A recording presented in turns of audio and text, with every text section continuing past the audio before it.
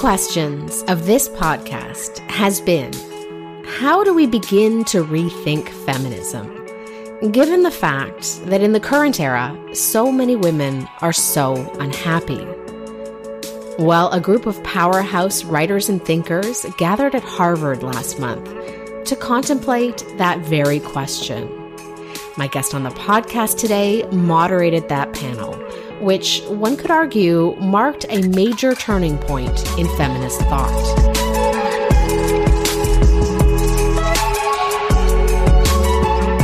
Erika Bachiochi is an American legal scholar and author and a fellow at the Ethics and Public Policy Center. She's also the founder and director of the Wollstonecraft Project at the Abigail Adams Institute, which publishes a new online journal, Fairer Disputations. Her latest book is The Rights of Women, Reclaiming a Lost Vision. Erika Bachiochi is my guest today on Lean Out.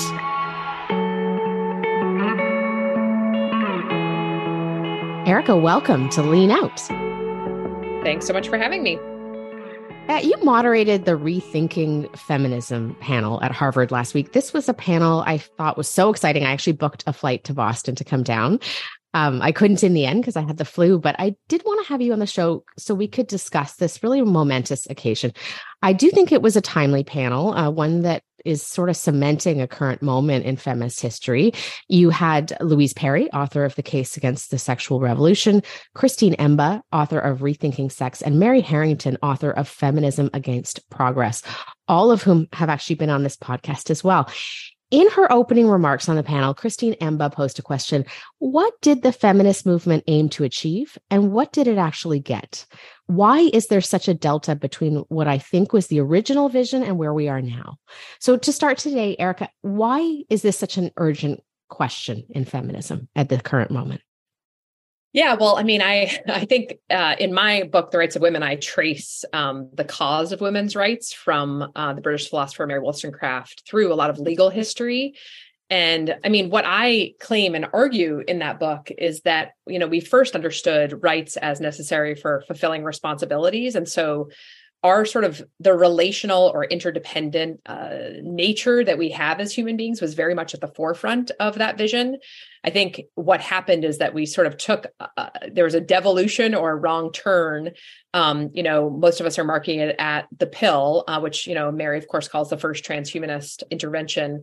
But I think in the way that those kinds of responsibilities were eclipsed, like our family responsibilities were eclipsed, and the elevation of a lot of sort of male kind of a male normative frame, both in, how women engage in sex, how they work, those kinds of things were elevated by that second wave of feminism. I think there's some great things in the second wave of feminism, including anti-discrimination law, that were sort of some important correctives in our legal history. But I think for sure that there's been a way in which women's bodies, women's distinctive and really important, civilizationally important capacity for childbearing and desire, especially in caregiving and in early years, especially through nursing, et cetera, has really been discounted in modern feminism. And we've kind of had this idea that like tech can intervene and make us all equal through, the pill and abortion.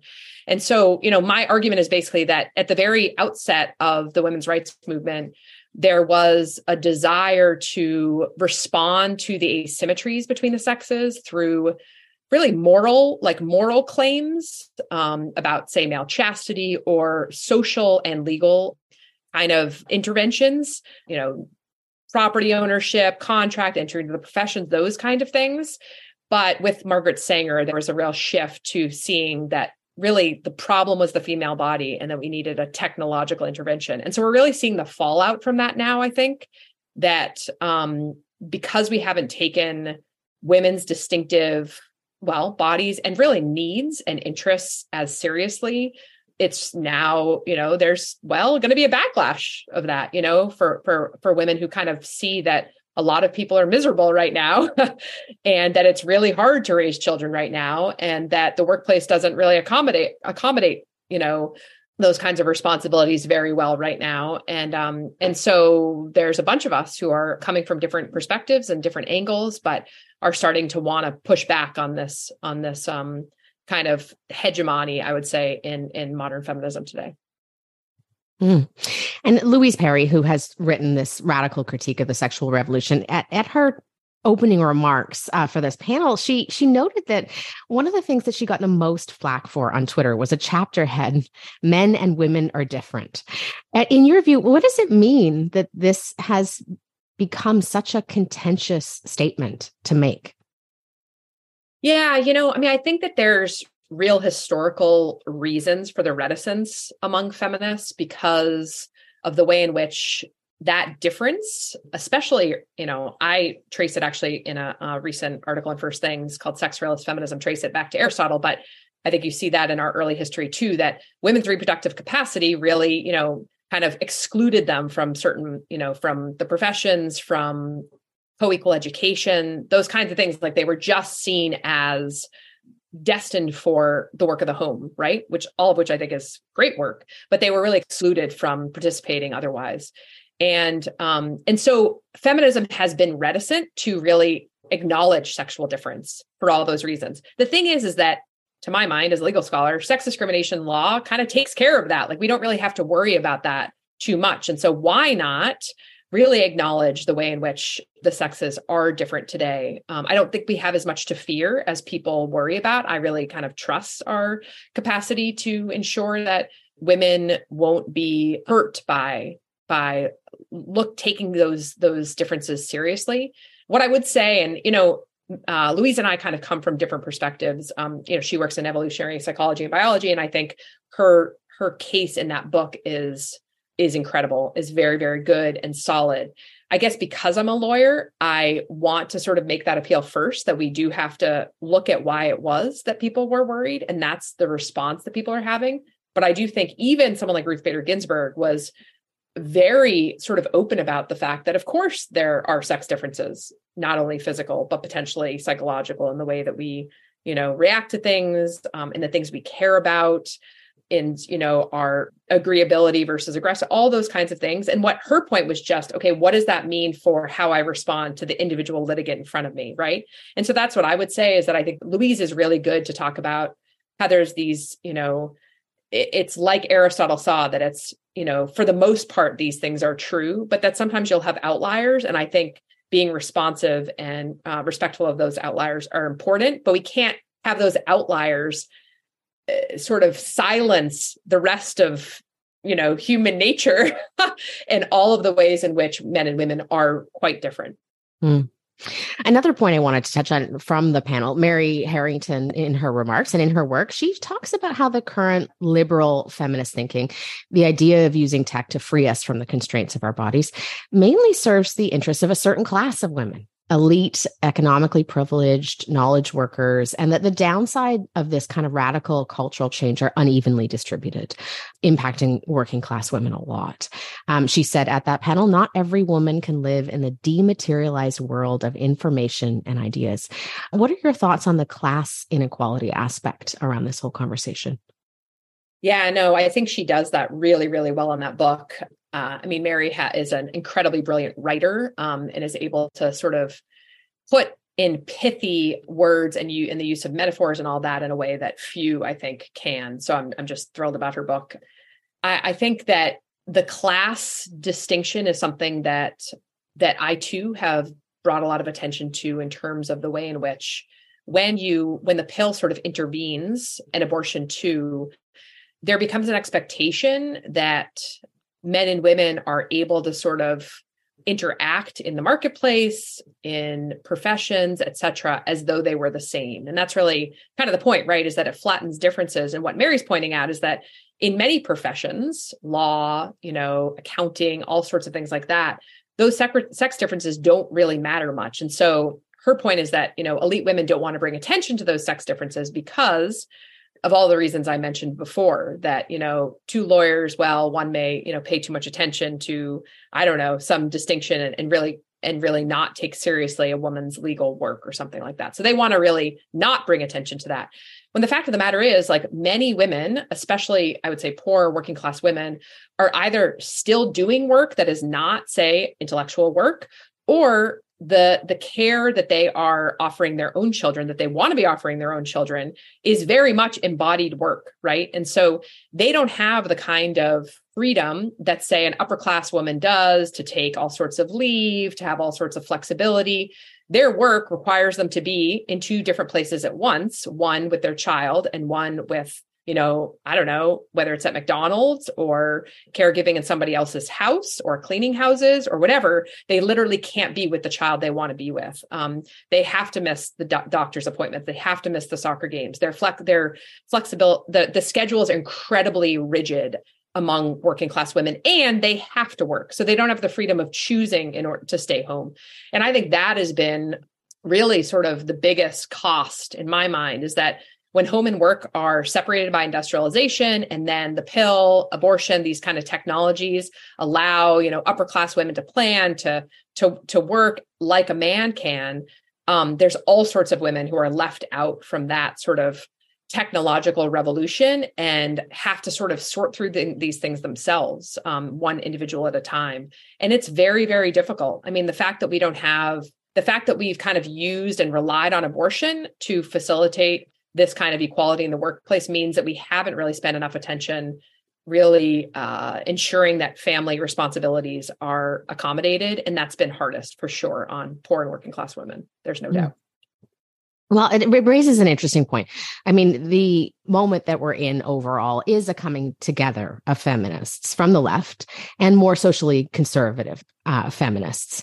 I know that you identify as pro-life. I identify as pro-choice, but I think these conversations are really important to have. And what do you think is the significance of these new kind of allegiances being formed, these new coalitions, this kind of new fluidity, a blurring almost of the boundaries between the left and the right divide, and this real desire to find common ground? Yeah, I mean, I'm totally thrilled about all of this. And I think part of what I think is happening is something very similar to what happened in the 19th century in response to industrialization.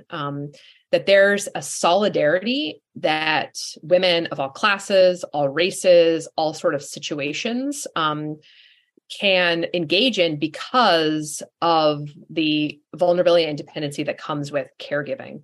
And so the maternalists of the 19th century, I mean, all joined, and whether they were actual, physical mothers taking care of children in their home, or whether they were public mothers like the great Jane Addams, the great Florence Kelley, all of these women who did incredible work galvanizing social causes for, child labor, even slavery, et cetera. These women called themselves public mothers, right? There's like a sense of solidarity about the responsibility that I think more and more women understand that we have toward human development, to human flourishing, to children and their own development, and the good that and the desire for many women to take very seriously that development and to do that care and that pushing forward of the inculcation of virtue and all of that in the home, do that themselves in conjunction with their partner, usually the father of their child. So I think that there's a way in which when women have children, I mean, that's what you see in a lot of these women's stories, right? Is that it happened earlier for me. I was a women's studies student at Middlebury College in the 1990s, Bernie Sanders, volunteer, socialist, feminist, and all that. So I was on the left as well, but it was in graduate school that I sort of came to see some issues, I think, with modern kind of feminist responses to, sexual asymmetry. But I think for a lot of these women, they've been plugging along, and it's motherhood that really kind of alerts them to the possibility and to the reality that men and women are different and have different needs, and that they really, maybe they weren't women. I certainly wasn't, who were all, about babies. I mean, there's sort of many women who are like that. There's many women who aren't. But when they have their own baby, they're all about that baby, And I think fathers have this desire to be with their own children too, but there's just something visceral, there's something evolutionary, there's something, however you want to put it, that women really together, again, across races and classes, care so much about the good of children. I think you see this whether people are on the left or the right all the time. I think about something like Anne Marie Slaughter, whose book and work about her, like, I think the most read piece in the Atlantic, women still can't have it all. Why? Well, it's because she was concerned about her son, her teenage son, right? And this is a woman who's reached all sorts of peaks in terms of profession. And her work too, I think is really important, and seeing on the left how the work of care has to be attended to in feminism. I would disagree with her on some points, but I'm thrilled. I think it's a great advance for women and for feminism. So I do think there's discussions. I'm thrilled that these sorts of discussions sort of giving priority to the work of the family, and that work of the family takes all sorts of different shades and it looks different all the time because of the different kinds of capacities and circumstances and talents and roles that men and women want to play in those families today, and that there's a lot more flexibility in that. And I think you're right that it's kind of a historic time in feminism and sort of thinking about women's rights. And I think it's interesting how people come to this conversation. I do want to talk a little bit about your background in a moment. But I will say, when Mary was on the podcast, Mary Harrington, we talked about, for her, it was motherhood. For me, it was missing motherhood. It was the fact that I missed the boat on that because I had been sort of immersed in this progressive feminist timeline that doesn't actually account for fertility. So that's what got me kind of questioning it. But to go back to the panel just for a moment, there was a group of local all-girls school there, and Mary Harrington addressed her talk to them in particular. I'm very curious about the response to the panel. I mean, so often these days we see feminists who acknowledge biological sex being shouted down in public, sometimes even subjected to physical violence. I didn't see any evidence of that in the video I reviewed, which I understand will be posted shortly. What was the response from the crowd at the event? Yeah, it's a good question. I mean, I think we took care to ensure, because we were having an event the next day as well, that we wanted to make sure went on, that, we didn't plaster around Harvard a month in advance. I mean, that's part of the way we flew under the radar, but at the same time, we had Harvard students there and Harvard faculty. So I think, the response that I heard was everybody was thrilled. All the people I heard were very thankful that such a panel could take place at Harvard in general, bringing together these three kind of powerhouse female thinkers. So far, so good. Mm-hmm. That's so interesting. So let's talk a little bit more about your background, because I did listen to this really amazing podcast interview between yourself and Richard Reeves, author of Poisoned Men. He's also been a guest on this podcast. And you spoke about your kind of personal story behind your feminism. And I think so many of us have these very deeply kind of personal stories. Talk to me about how your experiences in childhood and in adolescence, in your family life, in the recovery world, set you on a path of this more kind of heterodox feminism. Yeah, that's a great question. So I grew up in a family where my mom was married and divorced 3 times before I reached my 19th birthday. And I also suffered the loss of 2 friends from suicide.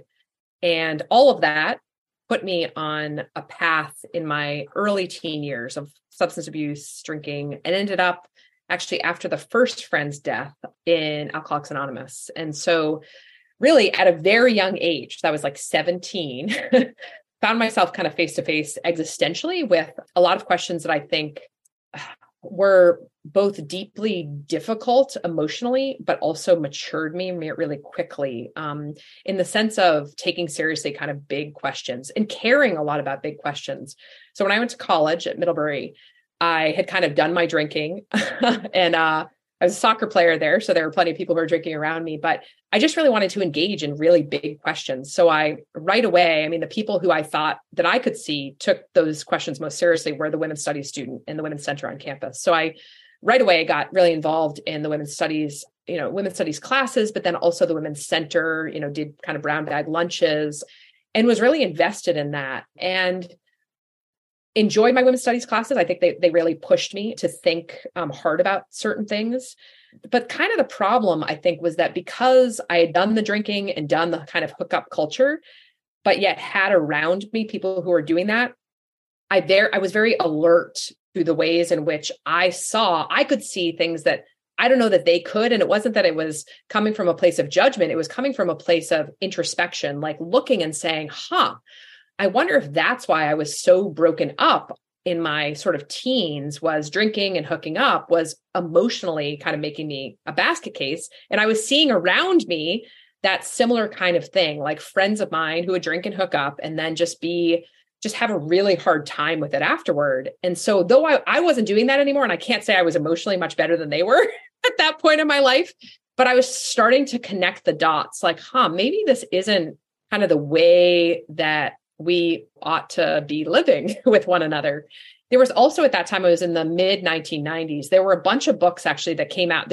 I feel like there are these waves of books that have similar themes. I don't know if it's in the drinking water or just sort of what's happening in culture, but there were a bunch of themes on hookup culture, on kind of date rape on campus, on all of these kinds of questions. And so I was very alert to those as well. And I was also really, really pro-choice. So really saw abortion as a backdrop to that whole way of life, I guess I would say. And so what happened for me was partly because I was very open to different kind of perspectives, because, well, the one I was living and the one I was thinking, like my worldview wasn't really working for me very well. I think to just being in AA and being with a lot of adults helped me to kind of see in a way that maybe good parents would do, but I didn't really see that as much, kind of a broader perspective about life, right? About children, about all that. So I actually went down to DC and I was working on welfare reform actually during the time when welfare was being reformed. So this is in 1996. And that sort of opened me up to questions around poor women and the solutions that our country gave for poverty. And what I was seeing is that the people on my side, so on the left, were very much enamored by abortion, not as like the only solution, but as a pretty fundamental solution. And alongside that, I was reading people in the communitarian movement, which again was very big in the 1990s. So these were academic thinkers like Michael Sandel, Amitai Oni, a lot of people at Harvard, Marianne Glendon, who were really questioning sort of the individualism that they saw as inherent in liberalism. And so I was reading in particular Marianne Glendon's book, Rights Talk. And in that book, it's not like a pro-life book. She's a pro-life woman, but she sort of recounted the way that our abortion law had kind of left women with their autonomy and nothing else.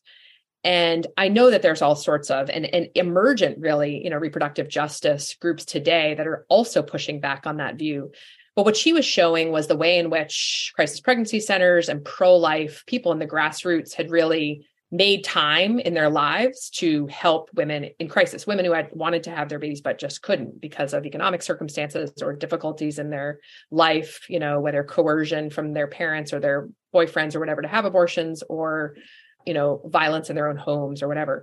And this was this kind of aha moment in that exactly what I'd experienced in AA, right, was like people making room for the complexity of my life and my own kind of emotional trauma and my recovery, right?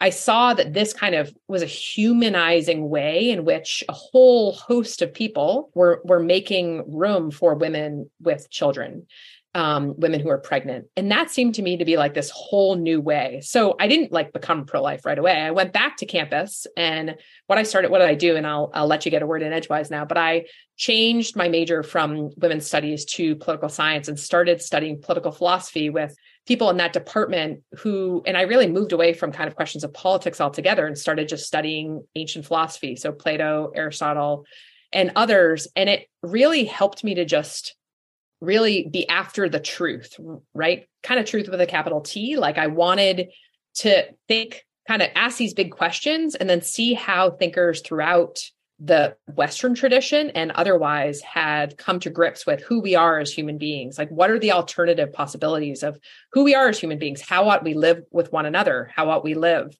All those kinds of big questions. I wanted to wrestle with them from a philosophical perspective. And so that's what I ended up doing. And it sort of sent me in a different kind of trajectory and got me thinking about these kinds of questions about men and women, from a deeply philosophical perspective. And I guess I'll say this last thing is that my friend Angela Franks and I co-teach a class that actually looks at women's history, kind of these kinds of philosophical questions throughout the Western tradition in the summer at the Abigail Adams Institute. It's called Theorizing Man and Woman from Plato to Judith Butler, in which we kind of like contend with these kind of philosophical questions at the root of a lot of our political conversations today.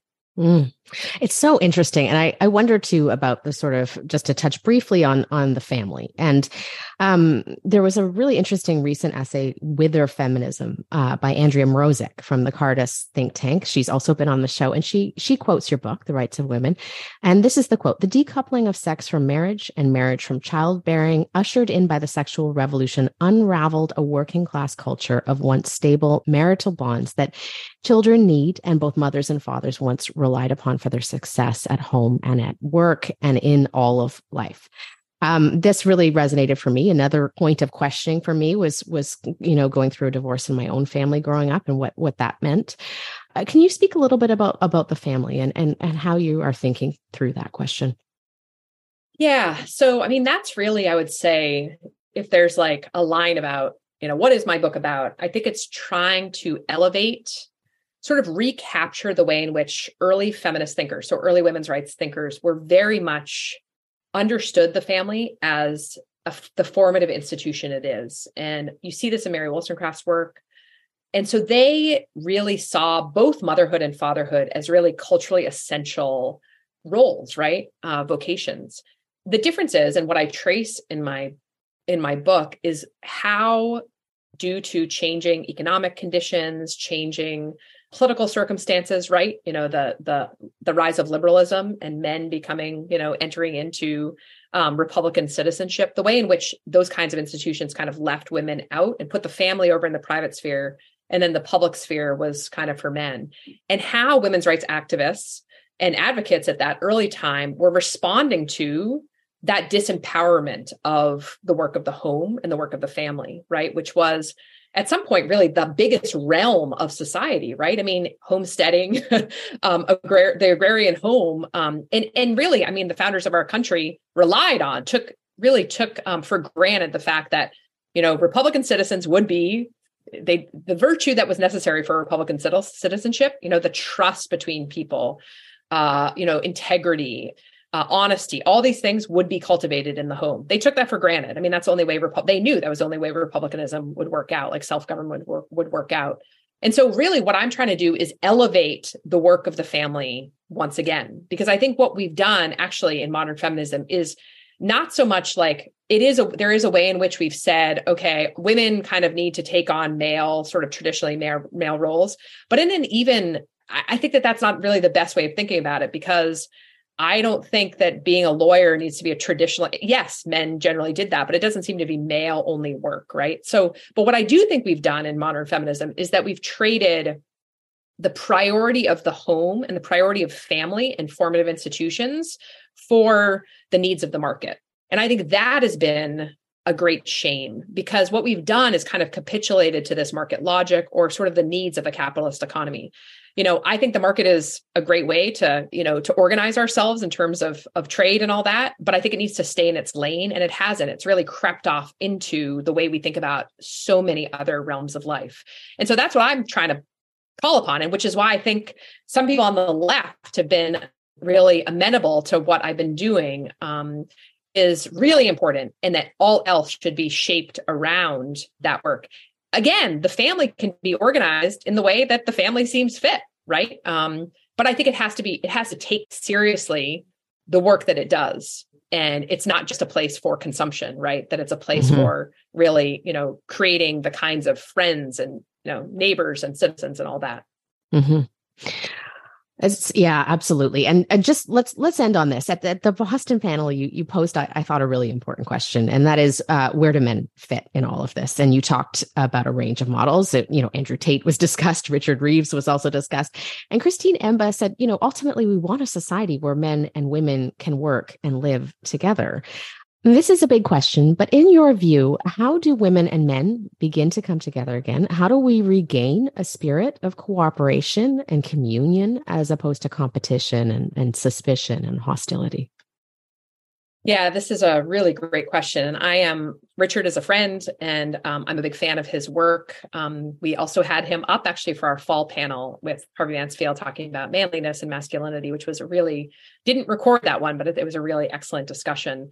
And I think this kind of collaboration is really important. And I guess I would, say what I said just before, which is that if we see the way in which fathers and mothers collaborate for the care of their children. So think about it. It's two different people with, different ways they come at things potentially, who collaborate for the good of a third or fourth or fifth or whatever, and for the good of their marriage. And so I think there's a way in which that model is one that ought to be elsewhere in the world, right? That there's taking seriously the way in which, we could be different in everybody. I mean, regardless of whether it's men and men or men and women, or women and women, like we all come at things from a slightly different perspectives, right? Because of our own experiences in life. And so why not take that diversity of viewpoint, of experience and all that, and see that as something that adds to the whole, right? And so I think having the goods of the family at the heart, the goods of children at kind of the heart of the work that men and women, especially feminism, but also the work Richard's doing, the work of politics, of the markets, all that is seeing like we have to take seriously the development of children. We have to take seriously the environments that children are in. We have to take seriously the environments that adults are in, right? That those are places where I guess the final thing I would say is that we have to take virtue seriously. And I think we do this in all areas of life, right? We notice excellent athletes. We notice excellent entrepreneurs. We notice excellent actors, and they're excellent in their spheres of life. And I think it would be great if we notice excellent parenting. We notice excellent spouses. We notice the moral excellence when we see someone like a politician who's being honest against his or her own interest. That's something that we need to really, take seriously again as a culture, or things aren't going to go so well for us as we've seen. Well, Erica, I really appreciate your work interrogating all these really important questions and also bringing these incredible feminist minds together for these conversations. So thank you for this conversation today. Thanks so much for having me.